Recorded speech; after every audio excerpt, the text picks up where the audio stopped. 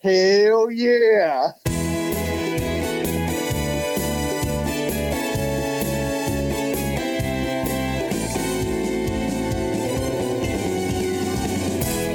Pod. Are we still doing that? Welcome to Football and Other F Words. I'm your host, Mr. Lebowski. I've got Zach Lyons with me, producer, co-host, and to my left, I've got Internet Keith. We have no Mike Miracles tonight. We don't know where he is. We lost him. We may or may not have thrown him off the podcast. Yeah. I just had him. I turned around. Well, we realized that everybody hates him on Twitter, so we were just like, well, this is not good for the Everyone podcast. does hate him on Twitter. It's because he hates Marcus. Yeah. Definitely hates Marcus. We don't hate Marcus. No, we would never say anything bad about Marcus. We've never had an episode where we talked about Marcus and his failings as a quarterback. No, we never have had an episode where we talked about his replacements. Do you remember that, Keith? I specifically remember that. Wow. I think We are. It looks like both Herndons are now wow. off the podcast. Wow. I'm going to have to ask you to leave. Huh? What? What did I say? We just had a fake news moment. Yeah. Fake news. Wow. That was pretty painful. Yeah. Anyways, football and other efforts. We appreciate you tuning in. We're going to talk about the Atlanta game. Did that game change your views on Marcus after we just sat there and lied about that? Taylor Lewan is back. So obviously we're going to discuss that. How important is this Bills game overall? And then kind of to wrap that up, is it fair to judge the Titans offense against an elite Bills defense? Now, I've got a little bit of qualm with the word elite here, but we're going to get into that, Zach. All right. Zach's the one who texted me this little write up here. Elite Bills defense, he says. Oh, they're definitely elite. They're good. I mean, they're pretty damn good. They're probably, to me, they're the best defense in the league. The Patriots would be a close second. Oh no, I'd say the Patriots are first. they're a good defense. Yeah. They are. When I think elite, I think like Joe one of those Flacco. defenses. Yeah. I just think like one of those defenses gonna say, you're like, going to remember. I thought you were going to say Donald Trump. That's not elite. He's an elitist. It's confusing. Oh, Yeah.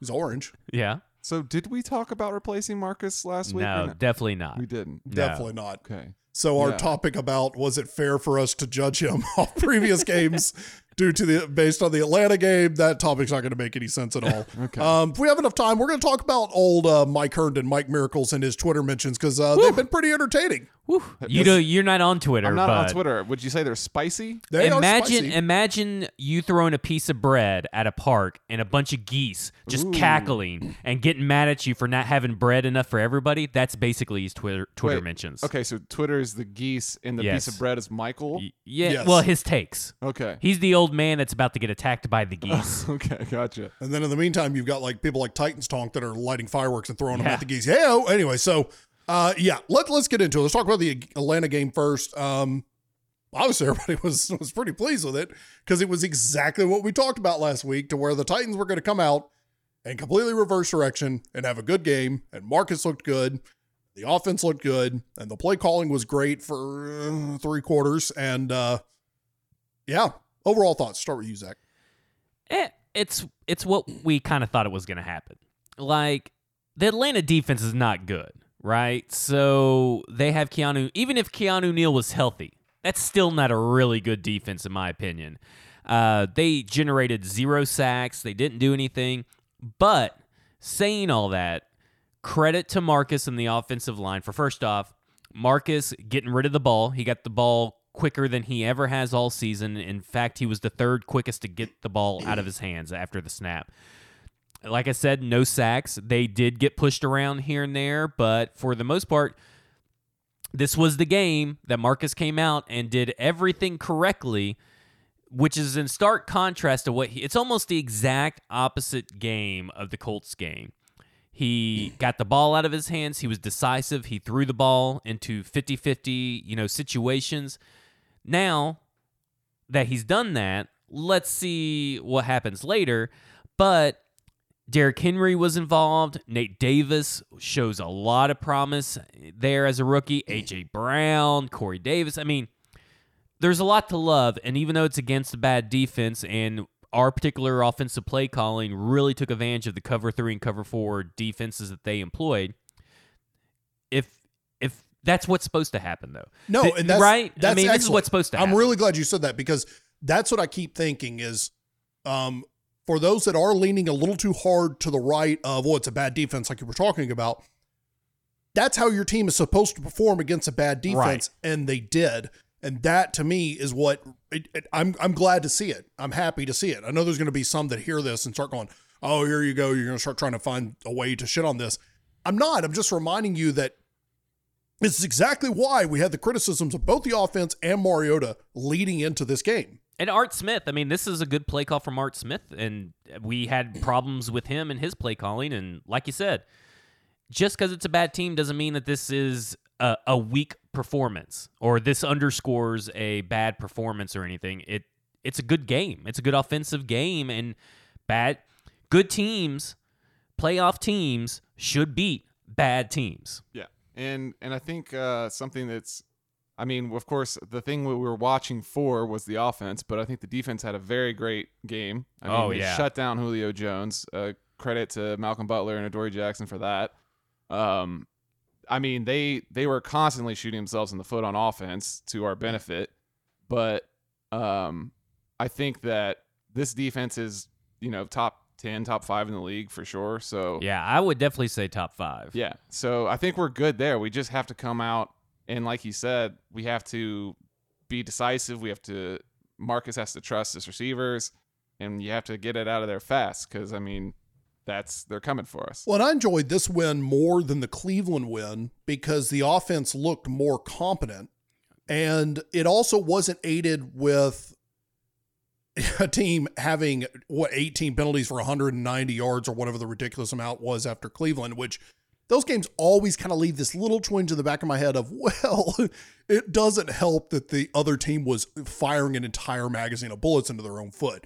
So it was much more enjoyable for me to watch the Titans beat Atlanta in the manner that they did because they really felt like they had the game in hand for most of the game. They were in complete control of it, and it was good to see. I will say, I'm going to be that guy. It's a little troubling to me to watch Marcus flip from his performance against the Colts and the Jags into this so quickly because he was having trouble getting rid of the ball. Let's just take two things. Having trouble getting rid of the ball. He was having trouble stepping up in the pocket in pressure and throwing. And suddenly those two things seem to completely disappear against Atlanta. So I am almost of the opinion of that I'm a little troubled that he was actually able to make that disappear so quickly. It has, and again, I don't want to downplay anything, and this is just an assumption. It has to be that the defense was just giving him some kind of look pre-snap or something when it all just unfolded perfectly for the defense. Because that seems to be his MO. Everything has to go right. And this is one of those games where it felt like everything went right. Now, like I said, good teams beat bad teams. We struggled with that last year.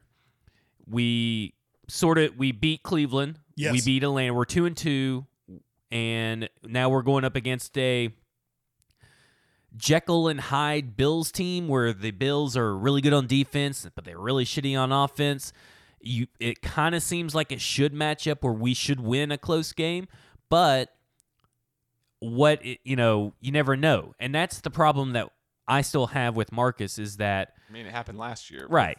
I mean... Josh Allen destroying us. None of us are really shocked that he had a good game, right? Because that's what happens. He has bad games, then he goes to a good game, then he immediately goes and has another bad game. He's inconsistent. It's not that he's, 100% terrible. Otherwise, he wouldn't still be here. Right. And that's where I'm still at on Marcus. This doesn't change anything.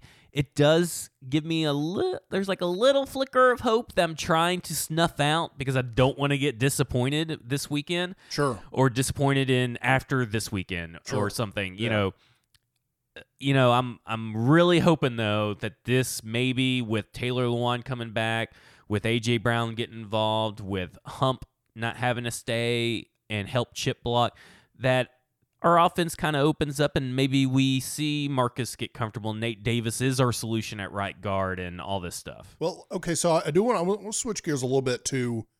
Can I just hop in and say what a difference that a week makes as far as our opinion of morale and how this team is as a unit? Because last week we were talking about the problems in the locker room. We were talking about a lack of hope and like future, and now like that we've had this one good game, we've kind of now we don't know what to think. Well, I'm still a little curious about Delanie Walker's role with this team because he was not very involved in this offensive game plan, and his snap count is not very high. And then today he's back on the stationary bikes, I believe, with a. Oh no, that was I think Cam Wake instead. But it's kind of making me wonder what's going on with Delanie. Why is he not involved? Why is his snap counts going down?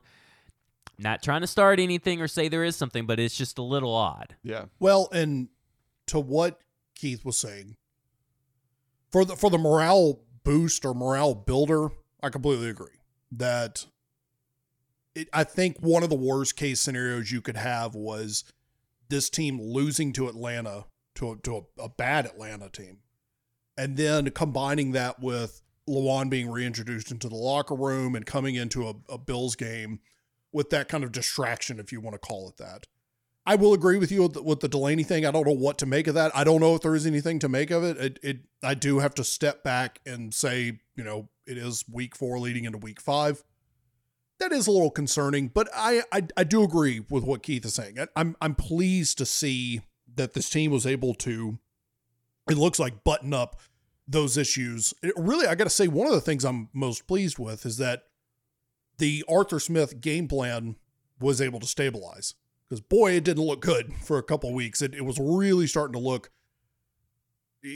pretty shaky. So I'm happy to see that, week 4, he's able to turn around. Let's hope that sustains, but good building blocks going into this Bills game, because God, they're going to need it. Well, and I read a tweet. I think it's one of those guys that, like a Dov Kleiman or, one of those respectable analytics guys tweeted out, what you saw in week 4 was a bunch of teams that have just now figured out who they are.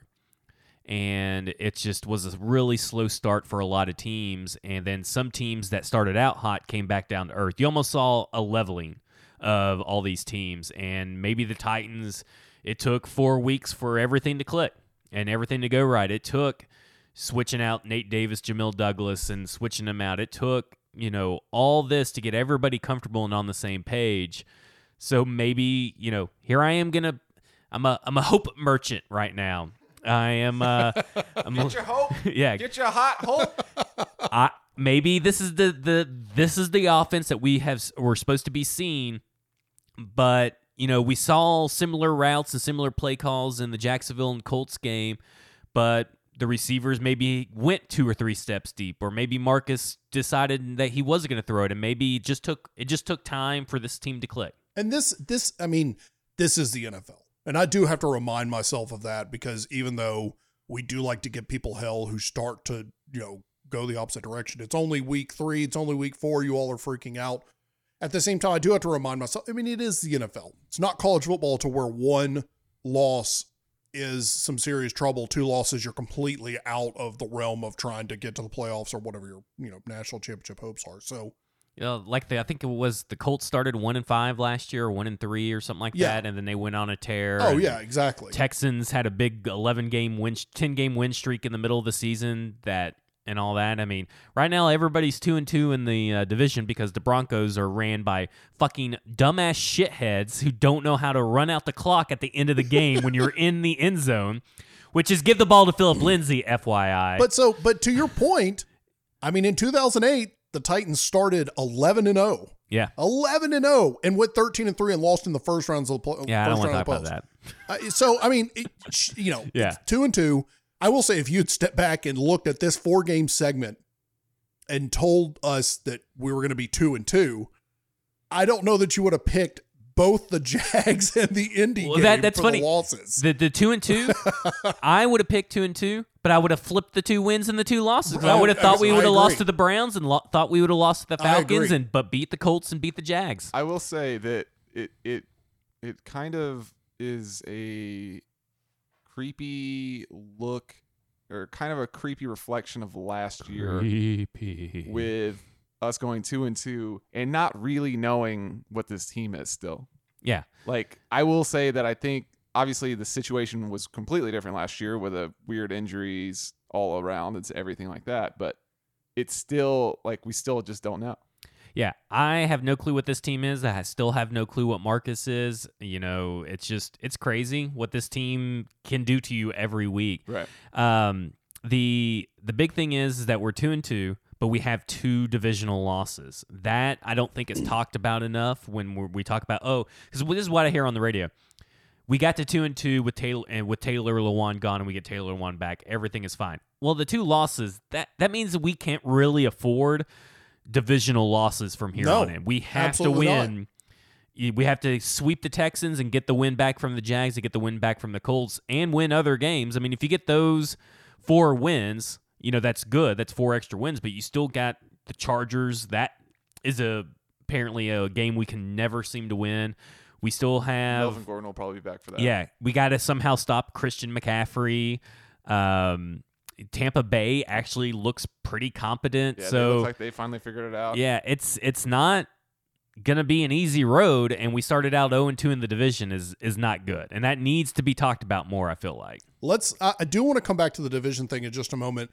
I do want to talk about a positive note, which is I'm a bit of a homer here, but we got to see some A.J. Brown action. Oh, I am all about A.J. Brown. When we drafted A.J. Brown, I was excited, and I want to see more.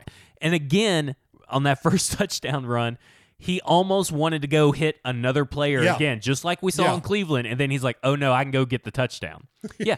You don't have to hit everybody. Just go, bud. He is electrifying after he gets the ball, though. Yes. It is so exciting to have somebody like that on your team. It's exciting and refreshing to see, because I don't ever remember a Titans team that had a big, strong wide receiver that could go up and get the ball and run down the field like a Sherman tank on legs. Yeah. I mean, he's big and he's fast. He's kind of like what everybody wanted DK Metcalf to be, like pre-draft. Yeah, and DK has played way more snaps than A.J. Brown, but A.J. Brown has done more with less snaps. Actually done the same, but technically when you divide snaps and yards, more efficient. He's done more. I couldn't I was so pleased. I've never been so happy to see a Titans player get 2 touchdowns in a game. I mean, what do you guys view is A.J. Brown wide receiver 1A and Corey Davis is 1B, or would you still put Corey Davis 1A? Odd. I'm overreacting. I mean, the lines are murkier than they were before this. I'm just going to overreact and throw it out there. I would put A.J. Brown at 1A. I think, I don't know. It's a raw skill set, and it needs to be developed. I mean, like you were saying about, let's please not run downfield and try to kill people, because that's not your job. So he's got some issues to hammer out, but I love to see the foot placement and the toe dragging in the end zone.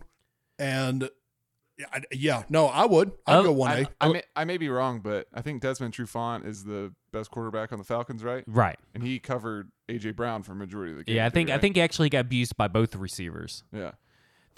I will say this, out of receivers with 10 or more targets, in yards per route run, A.J. Brown is the 5th in the league.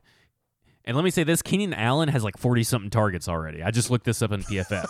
I mean, the next highest on this list of these top 5 or whatever is 15 on the top 5 yards. Keenan Allen's playing out of his mind. Yeah. He should have had another touchdown last week, and it got called back for offensive pass interference, and it was garbage.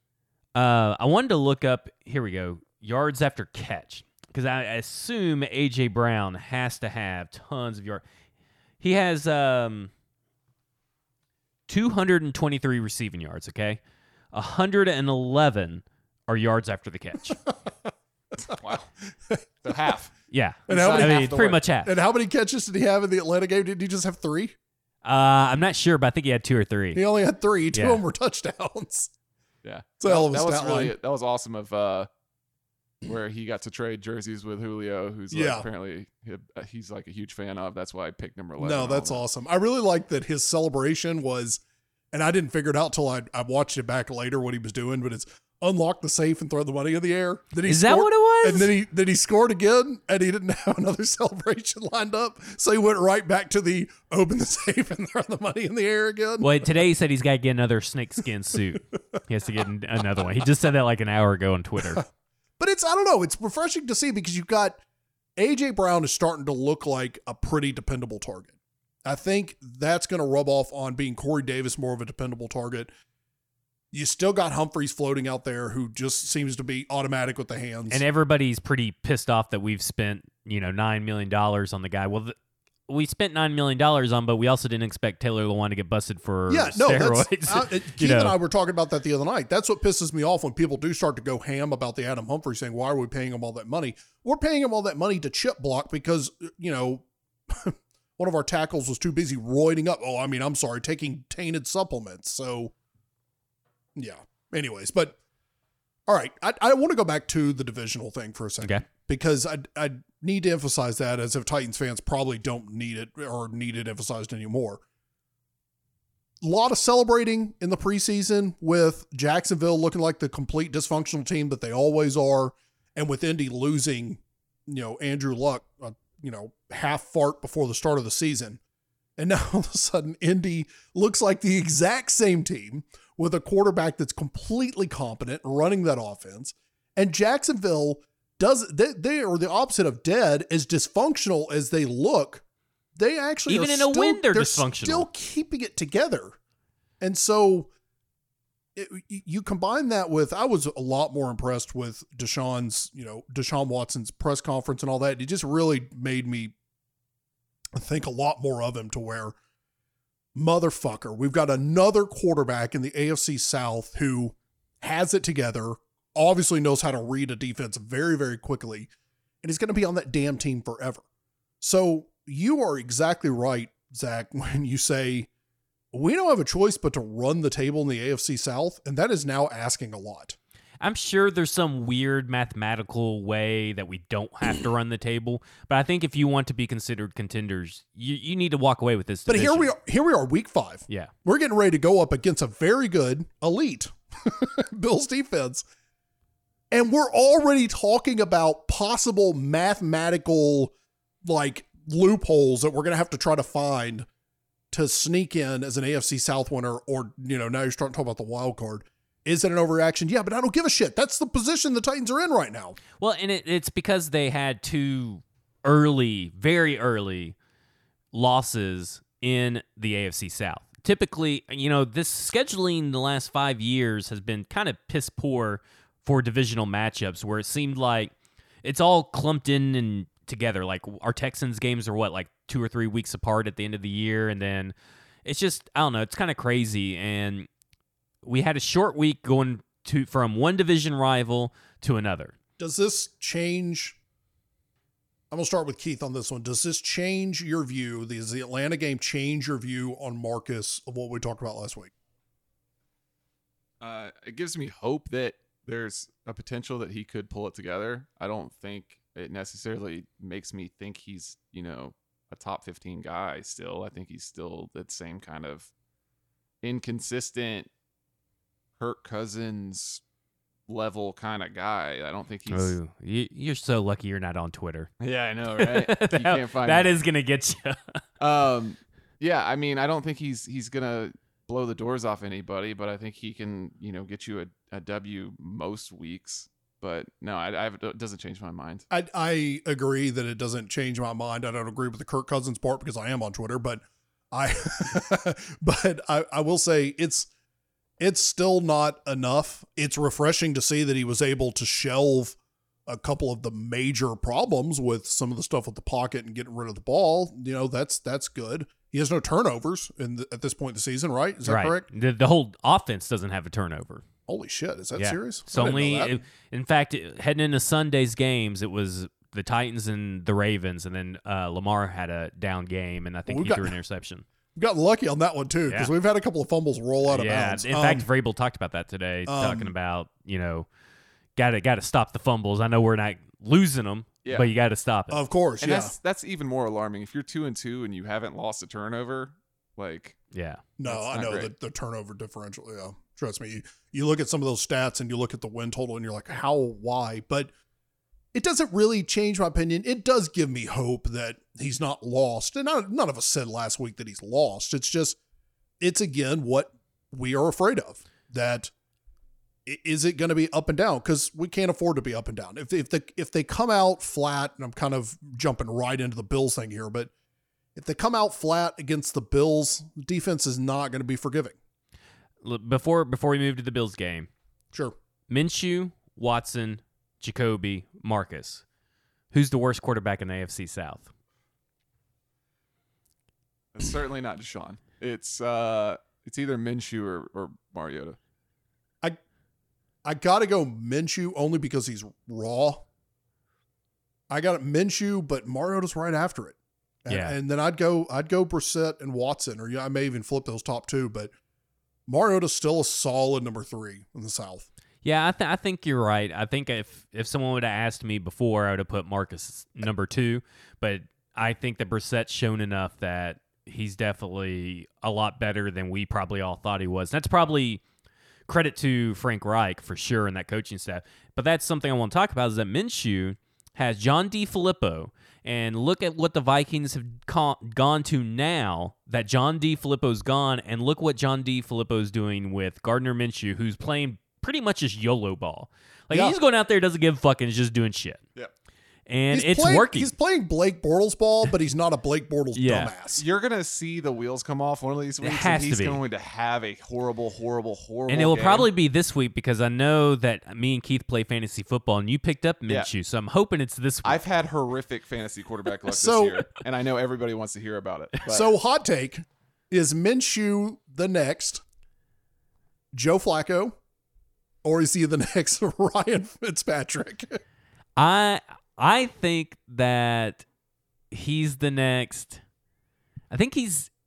Oh, that's a good one. Ryan Fitzpatrick's such a good comp, though. Yeah, they both just sling the fucking ball. That's where not just leave aside the facial hair and the weird 70s like pouring sex out of your sternum. There's also like a weird like there's pouring sex out of your seriously sternum. Like it's 3 buttons undone and women are just falling out of course. It's something about both of those guys too, where there's this weird like internet meme factory sort of aspect to them. Minshew speaks and you can hear hot tubs bubbling in the background.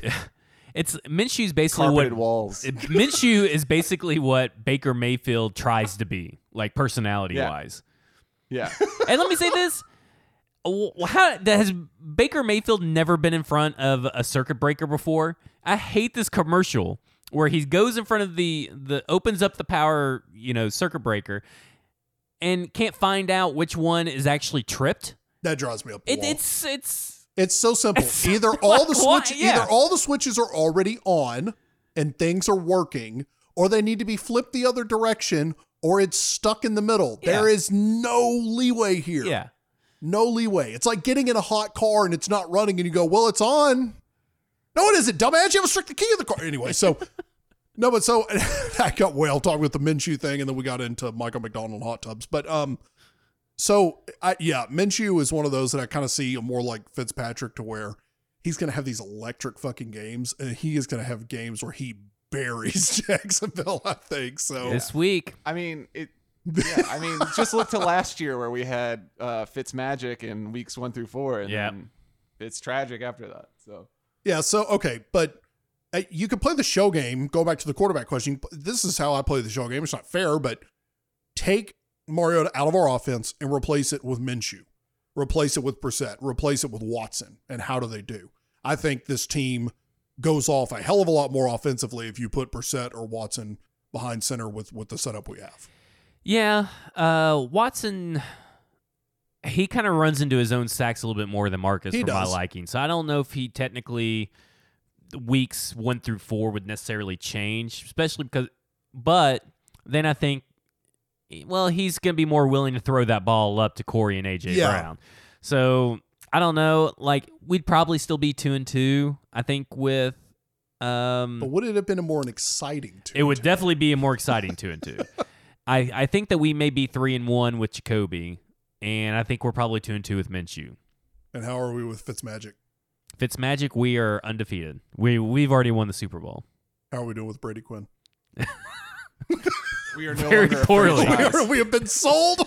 We are no longer a franchise. Vince McMahon came and bought us for the XFL. Boston built another stadium right next to the Patriots Stadium just to get the fuck out of Nashville. Anyways, all right, so let's move on a little bit. Let's talk about going into the Bills matchup. Let's start with the defense, because are we going to be critical of the Titans team? Let's start here. Are we going to be critical of this Titans team if they all out struggle against the Bills defense and lose a close game? Now, here's my thing about this. I think that if Marcus goes for 220 yards or more, 2 touchdowns or more through the air, and 2 or less interceptions, that's a good game for Marcus against this defense. It's not exciting, it's not fantastic, but it's competent enough that we could still win this game even with him throwing 2 interceptions. And I'm probably not going to get depend on how bad the interceptions are, but this is a really good team. So you're probably going to throw an interception or 2 against this team, especially if you're going to hold on to the ball, because they have really good corners. Lawan's back. Conklin's doing a good job on his side. Now it's up to the interior to focus on them and focus on what's coming up the middle. I think we can beat this team through the air. And that sounds counterintuitive, but I really do think that we can't be scared to throw the ball because this is a good team. Keith? No, they have to come out aggressive. They have to come out, play that same sort of quick release, throwing it to Corey, getting people involved early kind of system, and then pounding them later with Derrick Henry. Right. That's just the way you have to do it. And honestly, I think if you score like 24, you should be fine. I don't think Matt Barkley's going to come out and. Well, I will say this, Josh. I would rather have Josh Allen, I think, and Josh Allen is in the 4th stage of concussion protocol, and there's 5 of them, so he should maybe good to go. He did look awful last week. Woo! He was looked bad, overthrowing people left and right. Yeah, but he does scare me with his legs because he destroyed us with his legs last year. Yeah, that was him and McCoy. McCoy had a throwback Shady McCoy game, but we don't really have to worry about that as much. Do we know if Singletary's looking like he's ready? If he is, they'll probably just, because they got the bye week next week, Buffalo does, so they may just do limited snaps as not to re-aggravate a hamstring injury. Yeah. So, from a injuries perspective, obviously all injuries are bad, blah, blah, blah, but we're looking good. It's looking good for us on the injury front. For sure. I think the Titans should come out aggressive and start airing the ball out drive 1. I'm actually going to be concerned if they come out conservative and try to establish a run game early. I agree with you, Zach. I think if you're going to go at this team, go at them in the air, because they may not be expecting it. Right. I think you attack this team the way you attacked the Patriots last year. Yeah. I don't think you have a choice. I think you've immediately got to start aggressive and go right to the air. I got to say, great game for Lawan to come back. But what bothers me is what we were just talking about with the turnover thing, because if karma is going to come back and screw you, it's going to be this game. And the Titans are going to have their first few turnovers against the Bills. The thing with the turnovers is they need to not let the turnovers hinder the game plan. Yeah. If Marcus throws an interception after, let's say he throws a touchdown and the passing game is working well and he throws 1 interception and we quit passing because of that 1 interception, that's not how you're going to win this game. And let me say this, because I can already see the Marcus stands. If Marcus has a bad game, they're going to say, well, Brady had a bad game, so I don't know what you expect for Marcus. Well, if we can't compare Marcus to when Brady is good, then you definitely cannot compare Marcus to when Brady's bad. That is a double standard. If it's unfair for us to compare him to the greats, you can't compare him. That's Tom Brady, or that's Peyton Manning, or that's Russell Wilson. That's not Marcus. Well, when you can't use it again, you can't come back and use it. So don't even try to say, well, Brady had a bad game, so what'd you expect? Brady has 1 bad game every year. Just 1 terrible game. Usually it's against the Dolphins, right? Usually it's that 1 game where he has a bad game. They still won. I need to see Marcus against this defense I want Atlanta Marcus versus the Bills, and I think we can win. And do not get scared after 1 interception, because that's going to happen. I just guarantee that an interception or a fumble is going to happen just because this defense is good. It has nothing to do with what I think about this offense. This defense is that good. Yeah. And if you can't beat this kind of team, like, we're not going to make the playoffs and make any serious. Because, I mean, this team is 3-1. Yeah. So this is going to be one of those teams that you're going to see in December more than likely. Yeah. And if you don't have a win over them and you're all both fighting for a wild card, the last wild card spot, you're not going to get in. You have to win these AFC games. You just have to. And This is one of those games. You're at home. The weather is going to be in your favor. It's going to be pretty much a nice day until maybe the end when it rains. And they're a shitty-ass offense. I mean, this is a bad offense. This is not a good offense. Right. If we do not dominate this game to a point where we have to get up. We have to be the first ones to score the touchdown because it is going to be hard to score touchdowns on this defense. But I think we need to be scoring 20 or more points. If you want to captivate the fans and you want fans coming to the rest of your games and you want fans to be interested, give them something to be excited about. Don't just go out here and kind of give up and come with a conservative game plan saying, oh, well, it's the Bills. We're probably not going to, be able to beat them on offense anyway. Might as well just be conservative. I agree. Because you're going to lose, first off, you're going to be losing fans out of that stadium because nobody's going to want to watch a 12-10 slugfest of just, poor, sloppy, conservative play. Go for it. Yeah. Be exciting. Go out and put your fucking foot on their throat and score. Yeah. Score me some points against a really, really, really good Buffalo Bills defense. Yeah, this is a trap game in that if you play to not lose, they're gonna hang around and we're gonna end up upset. Right. But if you come out and you attack, you gain that confidence. You start having a little bit of swagger about you, and that's one of the things that I think. We didn't necessarily talk about this when we talked about the Atlanta game, but like major props to everybody coming out with fire. Like everybody seems super fucking mad. They must have listened to our podcast. Yeah, right. We must have really pissed them off. But it's hard to come out after you just bounce back like that against a team that you should beat. So I'm looking to see, are they excited in this first quarter of this Bills game, or are they just kind of going through the motions? So let's ask the question.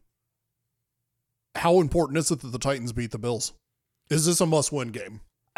I mean, if you want to have a little bit easier road to the playoffs, you have to win this game. And to me, depending on how you lose or how you win is very important. If you lose whatever we lost last year was like 15-10 or something like that. I pretty much try to erase that horrible game on my memory. Right. Then if you lose that way, you're going to lose almost everybody. No, exactly. If it's a demoralizing loss to where who's the jackass who dropped the pass last year? Oh, Nick Williams. Nick Williams. The Nick Williams catch, if it had happened, was going to be the most electric thing that happened to the Titans offense that entire game. So this team cannot play that way. I will say this. It's a must-win for fans. Yes.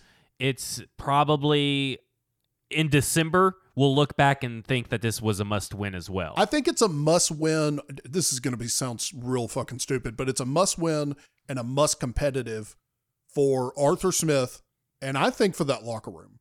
I think this locker room needs to see the same cohesive, good-looking, working offensive plan that, got them a win against Atlanta, because they've got to build. Even if they lose, it has to build. Yeah. It cannot come out and be a shit fest like we saw against the Colts, like we saw against the Jags. It can't happen. Yeah, you just want to see consistency. That's all you want to see. So we didn't really talk about it, so we'll get into it now. Lawan is back. He came back today. Keith, Dad's home. Dad's home. That's what everybody says. Daddy's right, back. Daddy's daycare or something. Daddy's daycare is very creepy. Now he's back.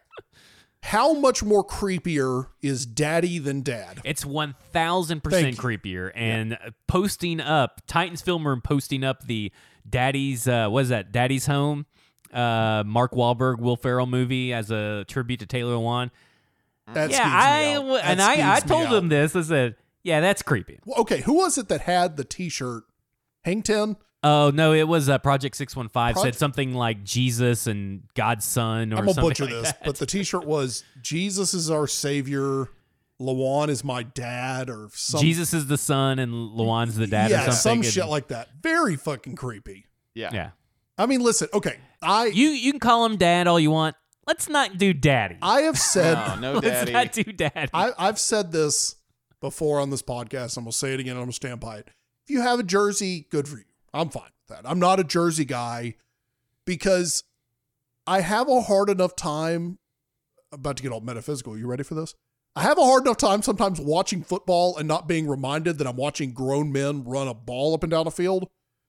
I really can't wear another grown man's like name written on me. And what about that tattoo you got though? What? Okay, I'm not talking about the personalized signature on my ass cheek from a football player I'm not going to name. That's between me and him. So, but yes, that's right, Keith. But anyway, so I like jerseys already kind of weird me out because it's another grown man's name on my body, but okay. But like wearing a shirt that's calling someone else dad is a lot much. It's not for me. It's not for me. And it could be for you if you're into that kind of weird fetish stuff. It's a funny joke, but I don't want to wear something that other people don't understand or are not in on that joke and have them be like, and most people probably don't even know who this guy's dad. Yeah. So some people don't even know who Taylor Lewan is and all this. It's the daddy thing gets me. No daddy. And to Lawan's defense and credit, he has mentioned multiple times he does not want to be called daddy. He thinks it's creepy. He won't use it. So I will give him that because it's fucking weird. All right, I digress. He's back. Daddy's home. Daddy's home. I just feel so dirty saying it. Dadalina threw some. Mr. Lawan has come home. Mr. Lawan, Dadalina threw some heat at Kowarski today, which was kind of funny. Yeah. But he's back in the locker room. What did he say for those of us who don't know? Kowarski asked us if we're going to run more to the left now that he's back, and then Taylor basically said, yeah, we're going to run a little bit to the left, we're going a little bit to the right, we're going to run up the middle, we're probably going to throw some passes too, blah, blah, and then basically just called PK stupid or something. Yeah, he goes, yeah, that was a phenomenal question. Yeah, phenomenal PK. question. So this is going to be a great, 12 weeks of back and forth between PK and Lawan, and I'm here for it. But that's it. And that's like, that's what you want back in the locker room. That kind of over-the-top meathead positivity. And I like that. I'm glad to see it. That's why when I was saying a couple weeks ago that I don't care whether or not the man has a podcast. I get why people would be upset with it, but I don't care if the man has a podcast, is because at the end of the day, he's entertaining. And this is the entertainment business. You're listening to a podcast that's talking about an entertainment product. So yeah, I'm fine with him having a podcast. I'm glad he's back in the locker room because I know he's going to bring that upbeat positivity to a locker room that kind of sounded like after last week they needed it. So fuck yeah, I'm glad he's back. I think he'll help. I mean, obviously, technically he's probably arguably the most important player currently on the roster. He's certainly in the top 3 tackles in the league. Right. And so that's always good. We've had to keep Hump and extra tight ends in there. And listen, and I think Mike kind of alluded to this anyway when we talked about last week about how much will Lawan change. Just because Hump's free doesn't mean that Marcus, I was about to say Mariota. You almost went Mariota. Woo. Mariota. Yeah, man. Wow. I was trying to decide if I was going to say Marcus. But anyway, so Marcus is not that great in the more wide receivers you put on the field necessarily doesn't mean the better Marcus is. I know that's what everybody likes to think because that's what he played in Oregon. The Oregon offense is much different in the NFL. Let's put that out there. Those receivers in Oregon are definitely much faster than every other defender that they play against. So let's get that out there. But just because Hump's on the field doesn't necessarily mean that we're going to have a better offense. But it is a reliable target that has been staying in the block. It is one less person on the left side that you have to keep in. You can exploit more things. You hope that Lawan frees up the playbook and they can do more things that we haven't seen because he's out there. That's what our hope is, your right? hope is you get more Hope throws merchant. across the middle to Humphreys, Right. because that's where Marcus throws best. You hope you start seeing the dividends of the Right. $9 million that everybody's sad that we've spent, Yeah. which I guess we could have spent on, I don't know, because there's nobody out there you could have spent that $9 million on that would have more of an impact than anything else. Oh, Titans fans, any fan base. I always say Titans fans like they're particularly worse at something. All fan bases are this way, but Well, and on a little point of that little sidetrack, Caleb Searle, who I hope I said that last name right, he's an avid listener and everything, and he asked, is there any other, I can't think of any other fan bases that are probably more divisive on their quarterback or whatever. And I immediately said, I bet the Bears and the Vikings right now have both Mitch Trubisky and Kirk Cousins, and that's just two off the top of my head right there that are. Especially with good Chase Daniel, who Yeah. showed up last week. yeah. So okay, So I'm just saying we're not the only fan base divided on their quarterback and is putting the scrutiny on the quarterback every week, week in and week out. there is and I'm going to butcher his job title, but there's an NFL writer, something or other on Twitter, Michael Christ, I think it is. Michael Kist of the Kist and Solak Show, Bleeding Green Nation, and he may be part of the Draft Network, but I don't think he is. But he's Okay. an SB Nation podcast guy. So where I'm going with this is that he retweeted something from, my God, something was flying around my face. But anyways, no one else saw it. it was like right in my eye. But anyways, he retweeted something from a Chicago fan base thing that was a trash can that will roll itself to the curb to get picked up in the morning. And it was like this little bar you put out and it would roll itself out. And it said, it's Mitchell Trubisky pulling into his parking spot at whatever their practice facility's called. So I don't want to hear that our fan base is particularly hard. They are already trashing the fuck out of Trubisky, and rightfully so. But I'm just saying, like, our fan base is not. I'm sure Eli Manning got in these last few years got a lot of shit thrown his yeah. way. I'm sure there's a ton of Jets fans who are like, oh, we want to keep Luke Falk, even though, Yeah. Darnold's almost back. That's not It- true. There's none of those. Yeah, there's Jets probably none of fans those. boo their kids being born. Yeah. I mean, the Falcons were booing Matt Ryan and all those players are in our game Sunday. We're no different. It may seem like it, but I follow a lot of the other teams, reporters and all that. It may seem that we are these harsh people and this harsh fan base we're no different than anybody else except for Patriots fans. 'Cause Philadelphia- Patriots fans just don't give a shit. Philadelphia They're had the luckiest people on earth. Yeah. Philadelphia had a police unit and a fucking holding cell in the basement of their old stadium, and I'm pretty sure they still have it in their new stadium because their fans are so insane. I guarantee you there was a big contingency of fans that wanted them to pay Nick Foles whatever it took to stay because they didn't believe in Carson Wentz. So Oh, yeah, okay, for sure. so Carson Wentz, when did they win a Super Bowl? 2 years ago? Yeah. So there was a video that a buddy of mine who now lives in Philly again. He's from Philly, moved to Nashville, back to Philly. Text me a video of some crazy redneck woman sitting in the stands of the Phillies game, and she's screaming at Carson Wentz at the top of her lungs, stop throwing fucking checkdowns. It's his fourth fucking checkdown already in the first quarter, blah, blah, blah. She's going crazy about it. Oh, This I guy bet- brought them a Super Bowl Yeah. 2 years ago. I mean, I'm sure people in the Saints right now are just pissed off at was- Teddy Bridgewater because that's all he does is throw like 5 yard, Oh, yeah, for sure. 5 yards. What was things.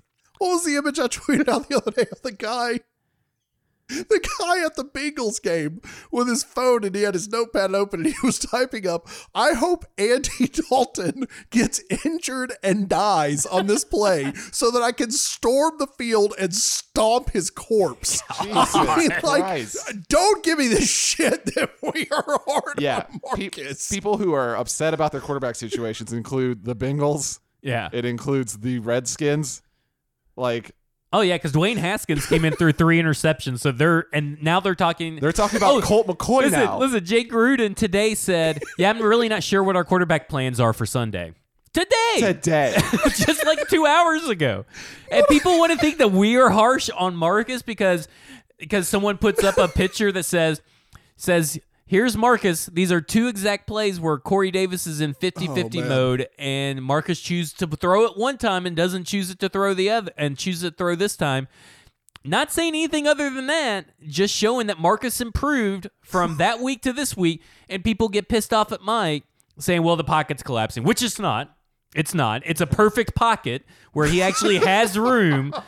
And they're like, well, you shouldn't put a picture up there. Well, Mike watched the All-22, and if he says the pocket wasn't collapsing, it's not collapsing. So that's okay. To the last part that we were going to talk about. Some people got to stop getting into mentions. Is Mike, your brother, Mike Miracles. Oh, yeah. His mentions on Twitter have been particularly bad. The last 2 weeks at least. Last 2 weeks, they've been pretty bad. Saucy. Pretty saucy. He's had to block people. He's had to block people. And he's never which done your that. brother is not a Mike Miracles is not a blocker on Twitter. Yeah. I don't block people. People block me, but I don't block people. Yeah. So that makes sense. Yeah. I don't even know You're how. always ready for the heat. I don't even know how to handle this topic other than to say, look, PSA, stop thinking that the whole fucking world is against you because someone disagrees with your opinion of, again, I'm going to go down this route, a player of a children's game that does not know nor give a shit if you exist. Yeah. You don't know Marcus. There's very few people that probably know Marcus that are fans. You don't know Marcus. You don't know Taylor. You don't know any of these players. And I guarantee they don't know you either. And a lot of these people don't have, Instagram. They don't have Twitter. They don't really respond. It's okay if someone puts out an objective video or an article that says, here's what I saw and where Marcus can improve. Listen, we know that there are things where there's bad play calling. We know that certain plays, there are bad blocks. We know that receivers can run routes. You don't have to come tell us every time that we said, well, it looks like Marcus sneezed over on the sidelines.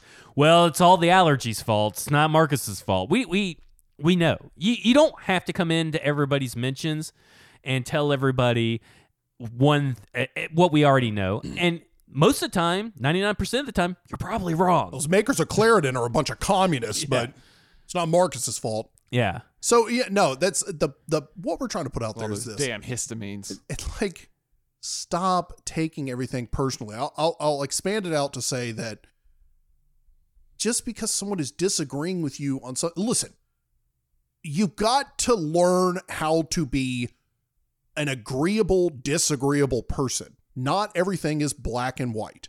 If you disagree with our or anybody's takes on Marcus, ask questions. Don't post shit like, well, you're just failing to see the obvious or you don't want to. Okay, well, if you will stop and read what the things, because out of any of us that are on this podcast, Mike is the most cool-headed and nuanced when it comes to posting evidence. And to me, that's what he's posting is evidence and facts. Here's the footage. This is what I saw. This is what's happening on the field. And I believe this is what Marcus is doing. Just ask questions if you don't understand. Don't start getting up at people's mentions that you just fail to see X, Y, and Z. No, you're failing to read. And let me say this. You're attacking a guy with mainly out any basis. You don't watch film every week. You don't dissect film. You don't do it. If you did, maybe you would be writing for Music City Miracles. Well, let me say this. This is not Mike's full-time job either. He's doing this while trying to get a kid adopted and to start a family. He's building up, a kid's room. He has his actual job, and he's still taking out time to be active on Twitter, write many, many informative, full-length articles, and breaking down game film. And you're getting in his mentions for no reason. There is literally no reason to get in there and call him a loser, call him last night I personally got called and he got lumped in too. Y'all losers, you psychos, you idiots, by the same guy who is also in charge of raising a kid. What? Like, grow up. I'm sorry. If you have a child and you're getting on the internet to call people psychos and losers and all this stuff because you feel that Marcus, that pocket was collapsing. If that's really the hill you want to die on, I'll stop responding to you and just let you think you're right, even though you're completely full of shit and wrong. But kind of set a better example for your child. Luckily, I don't have child, so I can do whatever I want. Yes. I mean, look, if you want to call us losers, I mean, fine, because I'm kind of a loser. But, like, I'm not a psychopath. I'm allowed in society within reason. I'm allowed in society. So, but in all seriousness, like, just have some couth when you talk to people. I know Twitter has, out of all the social medias, Twitter is definitely getting the worst rap, if you want to call it that, because Twitter is so vitriolic to each other. It is all hot takes. But it is not that hard to say, hey, I like what you posted, but I disagree, and here's why. It's not that hard. Instead of getting in there and saying, you suck, you just hate Mariota. Yeah, that's it. That's exactly why Mike's on Twitter. He is watching game film so that he can go through and go, this son of a bitch, I can't wait to post this video and talk about how much Marcus sucks. No one's going to go through that much evidence. If you want to know if somebody sucks or not, you can usually watch one video and go, well, this guy's fucking garbage, and I'm moving on. I mean, he's, like you said, super level-headed. He forms his opinions based off of what he sees, not whether he likes a guy or dislikes a guy, whether he thought that we should have drafted this guy instead or we needed this guy. He looks at it, at the player, scouts the player, and says, this is what I saw. This is what happened on that play. This is the amount of time that he had. And then he uses other stats that he can find on next-gen stats that tell him about, okay, well, Marcus was the number one. He held on to the ball the longest the last 3 weeks before the Falcons game. Well, that is context that goes into watching this stuff. If Marcus is holding on to the ball, it doesn't matter what the offensive line is doing, because if he's held on to the ball too long, then the offensive line is probably going to let some pressure in because he held it too long. If he's not throwing 50-50 balls consistently, then that's what you're seeing. I'm not saying that you have to agree with everything that Mike says, but if you're one of those people who feels the need to every time he posts a tweet or an article or this or that, saying one little thing or two little things that Marcus did wrong, and you feel the need to jump in there to say, no, you're wrong because it's this or it's because of that, maybe just chillax a little bit. Maybe self-reflect and say, you know what? Out of all the 100 tweets about Marcus, I think I'll only respond to 99 of them today. Here's my thing with this is you go on there. He's clearly watched the video. He's watched probably every snap the guy's taken professionally. Yeah, this motherfucker watches the game twice. Yeah. Some of these games you don't even want to watch once after you're done with them. And there was two games last year I didn't watch. And he goes back through and watches every snap of every game. He watches every snap of every game. So he's probably seen Marcus play every game of his entire career twice.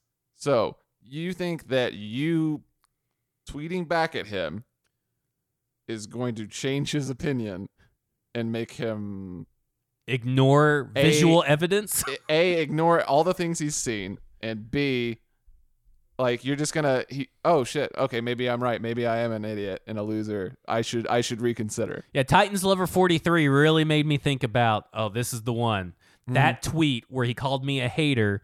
Yeah, I'm just a Marcus hater, and I don't want to blame anybody but Marcus. Yeah. That tweet right there, that changed my whole life. Yeah, before you fling open that keyboard, Beaver Beater 69, like, just know that, like, Mike has put a lot of work into this. So we'll bring it back to a calm level. Yeah. And this is where I think you, the listener, can help everybody. Thank you for your input. Thank you for your input. Be constructive. If you see people on Twitter, Titans Twitter, acting this way, say, please stop. And then link them to our podcast so that we can give them some constructive, nuanced arguments to where you can walk away and feel better or much worse about this team. Whatever you decide you want to do that week. Yeah, there's no need to make mental gymnastics to defend Marcus. You don't have to defend Marcus every time. And if you want to say some really negative things about somebody, just do it at my Twitter. It's @InternetKeith. Yeah. Just send all your hateful shit there. That's what people should do. It's great. It's great because I will never check it. Yeah. So it's like screaming into a pillow. It would be very cathartic for some of these people. That is a good idea. Just get as awful as you want. Yeah. But just let the hate flow through you. Just let it go. Down. He'll never report you because he's never going to see it. It was like last week when we had the big the big cathartic thing about anti-Marcus. Mm-hmm. And Donna was like, I think it was Donna. Was it Donna or, I think it was on Twitter, was like, it must have felt really good to say that, and she's like a little nervous and all this. I was like, it was very cathartic to release it. I felt after that podcast sessions last week, I felt so much better. Yeah. And you know what? I'm going to work on not responding to people that are just idiots. I'm just not going to do it. Yeah, look, you have to engage every time. I did that. I pulled back on my Twitter feed. I was posting a lot of extracurricular stuff that I know people didn't like. Most of it was politically related. I get it. It's not your bag. I'm not going to get into that because you know what? We're here just to be an enjoyable group of people to have a podcast about the team that you love, the team that we love. And I like talking Titans, but there was a certain extent where I'm going back and forth with some people, and then, okay, I kind of don't enjoy talking Titans anymore. And then I get aggravated because, right. And then I start getting aggravated in the tweets, and then it just it's not healthy. Yeah. So I'm kind of done with it. I jumped into a conversation, I think it was last night, between Robert Greenlaw and Bud Adams' Ghost or something about tagging Blake Bedingfield in a transcript, and I immediately regretted it because then I'm in every reply. And then there was one with Titans Film Room on Monday night about OPI and ineligible man downfield. I got sucked into that one, and then I regretted that. So let me ask you this, Zach. When you see the alert on your Twitter feed, is your reaction, did somebody find something that I posted humorous or enjoyable, or what did I do now? Mainly it's just been likes or retweets, so that's okay. But so there's a lot of times I immediately regret engaging certain people on Twitter. Oh yeah. And I am just not going to do it anymore. Just not worth it. I'm just going to let them say their piece and just move on. Yeah, no, there's even in the last couple weeks, I haven't even posted anything political in about 6 weeks now. Actually closer to 8 weeks, because that's a road I don't want to go down anymore. Politics is such a nasty thing. But even just a couple of days ago, someone just responded in all caps, typical of a fucking cuck. Okay. I don't even know what I posted. I think it was just some humorous, stupid, like my typical stuff where I'll find something that makes my immature ass chuckle and I'll retweet it and I got called a cuck. That's fine. You think I'm a cuck? I get it. It's bad out there right now. It's just bad out there on the Twitter lands, and the Twitter timeline. We're here just to be funny. That's all. Just be cool. That's all we're asking. Like, I'll post stats or something, and then people will just come at me like I'm some, mad, dark wizard that is trying to take their soul and sacrifice them because I posted up these stats. Look, if you don't agree with facts or stats, that's fine. It's not a personal attack on anybody. It's just a stat I'm going to post up that I found interesting. So before you sit in the stands in the 300 sections, think to yourself that you're ready to stomp a quarterback's corpse. Just think that out before you type it out. Yeah. Because problem is someone behind you sees it, they think it's funny and they're tweeting it out, and now I'm tweeting it out. So you're all over the internet, buddy. What you should do is type the tweet that you want to send. Put your phone down and take 10 deep breaths, pick it back up and reread the tweet and see if it's really worth sending or if just typing it out and then deleting it makes you feel better. Oh no, I've had to do that lately where I'll type out something that I think is very, very funny and then I'll read it back 10 seconds later and I'm like, that's creepy. What I like to do. In the context, this looks you don't terrible. even know how to tweet. Please tell us. What I like to do is I like to write a letter, but I address it to the wrong person. Yeah. And then I just send it out there into the wilderness, So Santa Claus has gotten a bunch of these letters. Keith just still bitching about stuff. Keith is still writing a letter and attaching it to a balloon and letting it go and seeing if somebody responds. I actually did that as a kid, and somebody did respond to it. It wasn't exciting as I thought it was going to be. Basically, just like it's probably a child predator. Basically, like I found your letter like 60 miles away. It was on a farm. Great, good job. My cows almost ate it. Yeah. Would you be okay with me writing you a letter back calling you daddy? I was really hoping. Oh my God. They just sit back. What? Daddy's coming. You see how creepy that is? I was really hoping you got back a letter that said, don't fucking litter anymore. So is the deal breaker with Mike and the new child if the child calls him daddy? I won't be able to hang out with that child. Right. Yeah, that child will have to be put away into his kennel or whatever. And by the way, the way you reference like Mike's trying to adopt a kid, for some reason I just got this image of like you did look at me really weird. Well, he is trying to adopt a kid. Like they're interviewing like 16-year-olds that are strolling by and going, "Nah, I'm good. I don't want to live here." I mean, look, he's got hardly any work experience. I don't see it working out. It doesn't help that he's like 6'8" either. Intimidating as shit. Literally grows 2 inches every time I see him. I'm tired of hugging him and I'm like face deep in his abs. Yeah. Abs, like he has abs. He's already got the dad bod. He's already a little bit there. And that's what I like about Mike. He's not here to defend himself, so we can just be as awful to him right now as we want. After we just talked about leaving him alone, let's just tear him down. Let's just tear him down. Speaking Call him of, daddy. he's got, I think Donna once again has a bunch of contests going with a bunch of tickets being auctioned off for Mike's adoption fund. Which is very cool of you, Donna. Thank you. Yeah, and one of them is the Texans game where you actually get to sit with Mike. So, I mean, if you really don't like Mike, it's in the 300 section. You can easily tip him over. He's very top heavy. Let me just say, make a PowerPoint. Yeah. Really do it. Bring it. He is very, very into the visual references. Responsible to visual pie charts, graphs. Lots of slideshows. Big into and it. just scream in his ear how it's never Marcus's fault. Just constantly throughout the whole game. Yeah. No, he'll enjoy that a lot. Yeah, he will love it.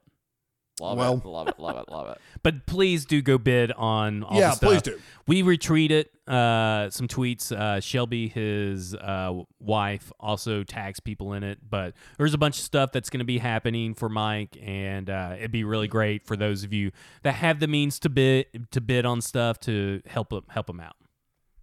Y'all ready to wrap this up? I mean, the last 10 minutes of this especially has gotten so weird. What's your favorite sushi roll? Favorite sushi roll? Yeah. Does it have to be a roll? Because today, Sushi 88, first time I ate there, I ordered spicy tuna sashimi, and it ended up being tataki style, crammed inside a cucumber. Like a little bit of a cucumber. And that was actually really, really good. It was not what I was expecting, but it was very, very good. Highly recommend Sushi 88. So was it like a thinly shaved roll of cucumber? No, it was a thick. It's like basically someone sliced a cucumber, and it was like two, if let's say you were slicing it for a salad, it's like 3 or 4 together, and they hollowed it out. Kind of like what you would see like watermelon art be. And so a little bit of the inside, but a lot of the outside, of course, and they just stuffed the tuna in it. Okay. And it's delicious. I had thick like Jarrell Casey thick? Yeah. Okay. Yeah. So, THICC. So I had one of the best sushi rolls I've ever had is what you were talking about. I said it was very thinly shaved cucumber that was rolled instead of the seaweed with rice and spicy tuna. That sounds good. It was a spicy tuna roll with instead of seaweed, it was cucumber. One of the best rolls I've ever had. I think I'd go with spicy tuna. It's probably my favorite roll. Spicy tuna is pretty good. I good. like simple and basic when it comes to rolls. Rock and Roll Sushi, and then there's 2 sushi places that the names escape me. Or there's a Korean and Japanese place over in East Nashville right across from each other, which I don't remember the name, but they're on Fatherland Street. But Rock and Roll Sushi is really, really good. Okay. There you have it. Did you? You didn't even answer. I don't have to answer. He doesn't even eat sushi. He hates sushi. He's chicken tenders and hot dogs. When is the last time you've had a grown adult bring you chicken fingers or hot dogs from Uber Eats? I've never had I've had chicken wings, but never chicken tenders from Uber Eats. But if you don't order Wayback Burgers from Uber Eats, you're really missing out. Do not do Five Guys. Do Wayback Burgers. Okay, they're quite good. They're in West Nashville. Delicious, and they have cheese fries, which are amazing. Ooh. I will say, I've gotten into the habit of having McDougal's fried chicken delivered to me on Sundays while I watch football, and it has become one of my favorite traditions of all time. I've never had McDougal's. It is McDougal's, right? It's McDougal's. Yeah. And I had Panera delivered today. I remembered why I don't eat Panera. I went into Panera for the first time yesterday. Yeah, I think it was yesterday. It may have been 2 days ago. And I was going to okay, well, I'll try Panera's. Looked at the menu. I just walked out. I was like, there was nothing there that really piqued my interest. It's so basic, bitch. It just is like, it's basically just like when you open the fridge and you're like, no, I've got leftover turkey, white bread, and some cheese. Like that's the exact I'd just rather sandwich. eat home. I'd rather just go home and make myself the sandwich you just made me because it has no flavor to it. None at all. None.